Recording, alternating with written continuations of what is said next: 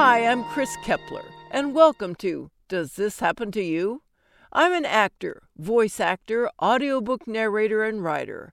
I love reading, pondering, and sharing humorous stories about the freakish things that happen in everyday life.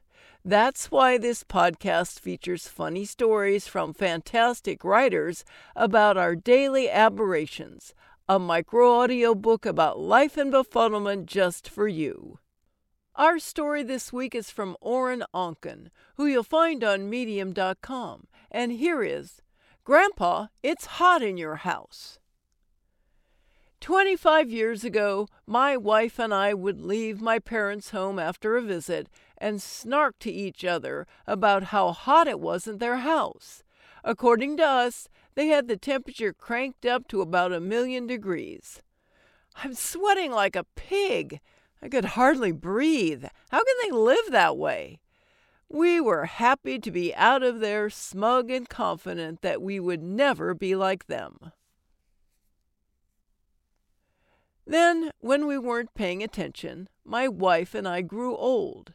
Neither one of us saw it coming, and these days karma is delivering payback for our youthful arrogance as regularly as the Amazon guy delivers laxatives. We are the ones who live in a hot house, and our children are the ones who leave complaining that the place is a sauna. My body fat is saying bye-bye, my metabolism has slowed to a crawl, and my hormone production is down to the occasional drip. I have skin like paper. I am going to get cold. When going out, we adapt. Depending on the destination, I wear long sleeves, sweaters, or both. When going to a movie theater, I take a jacket, and my wife goes full blanket.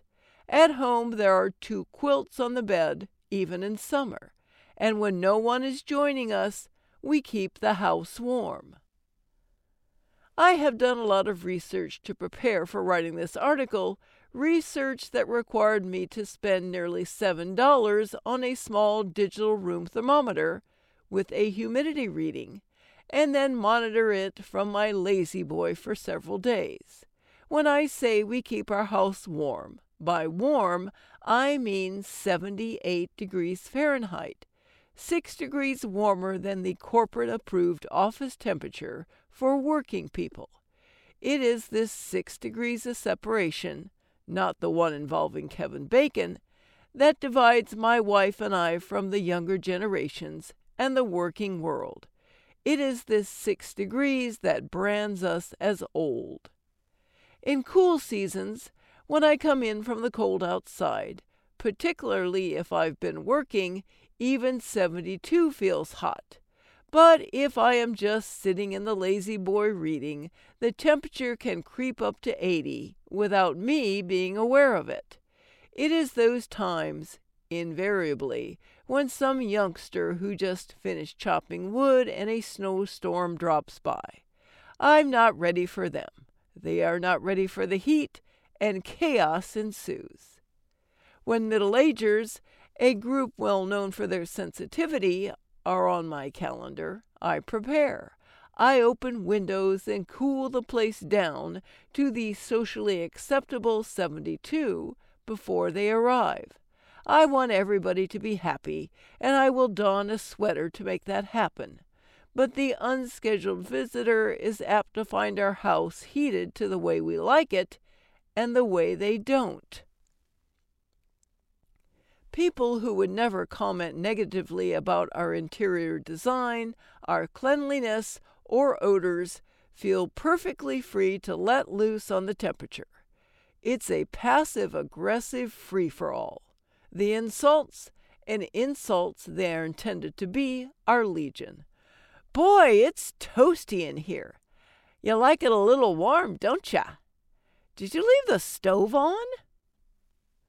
Friends, neighbors, and relatives who would bend over backward to help us carry groceries, clean gutters, or navigate downstairs will turn on us like wolverines over that extra 6 degrees.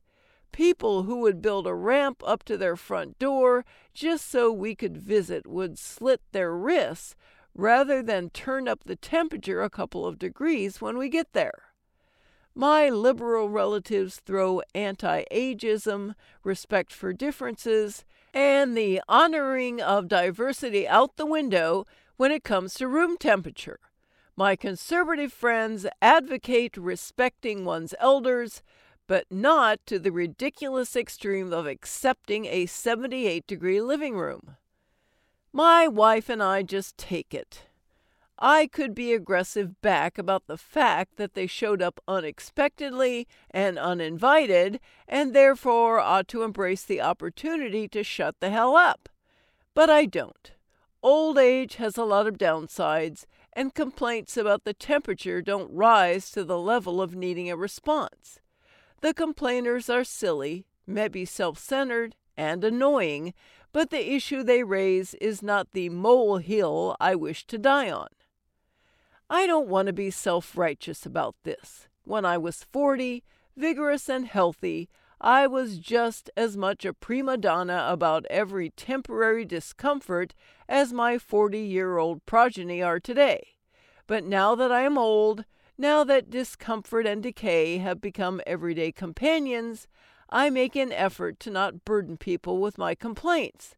People don't want to hear them, and I get tired of making them. I wish my overheated relatives could do the same. It's 6 degrees. Get over it. Thanks so much for listening. If you enjoyed this story, let me know and share it with your friends. Follow me at Chris Narrates on Twitter or Chris K. Kepler on Facebook, or check out my website, chriskepler.com.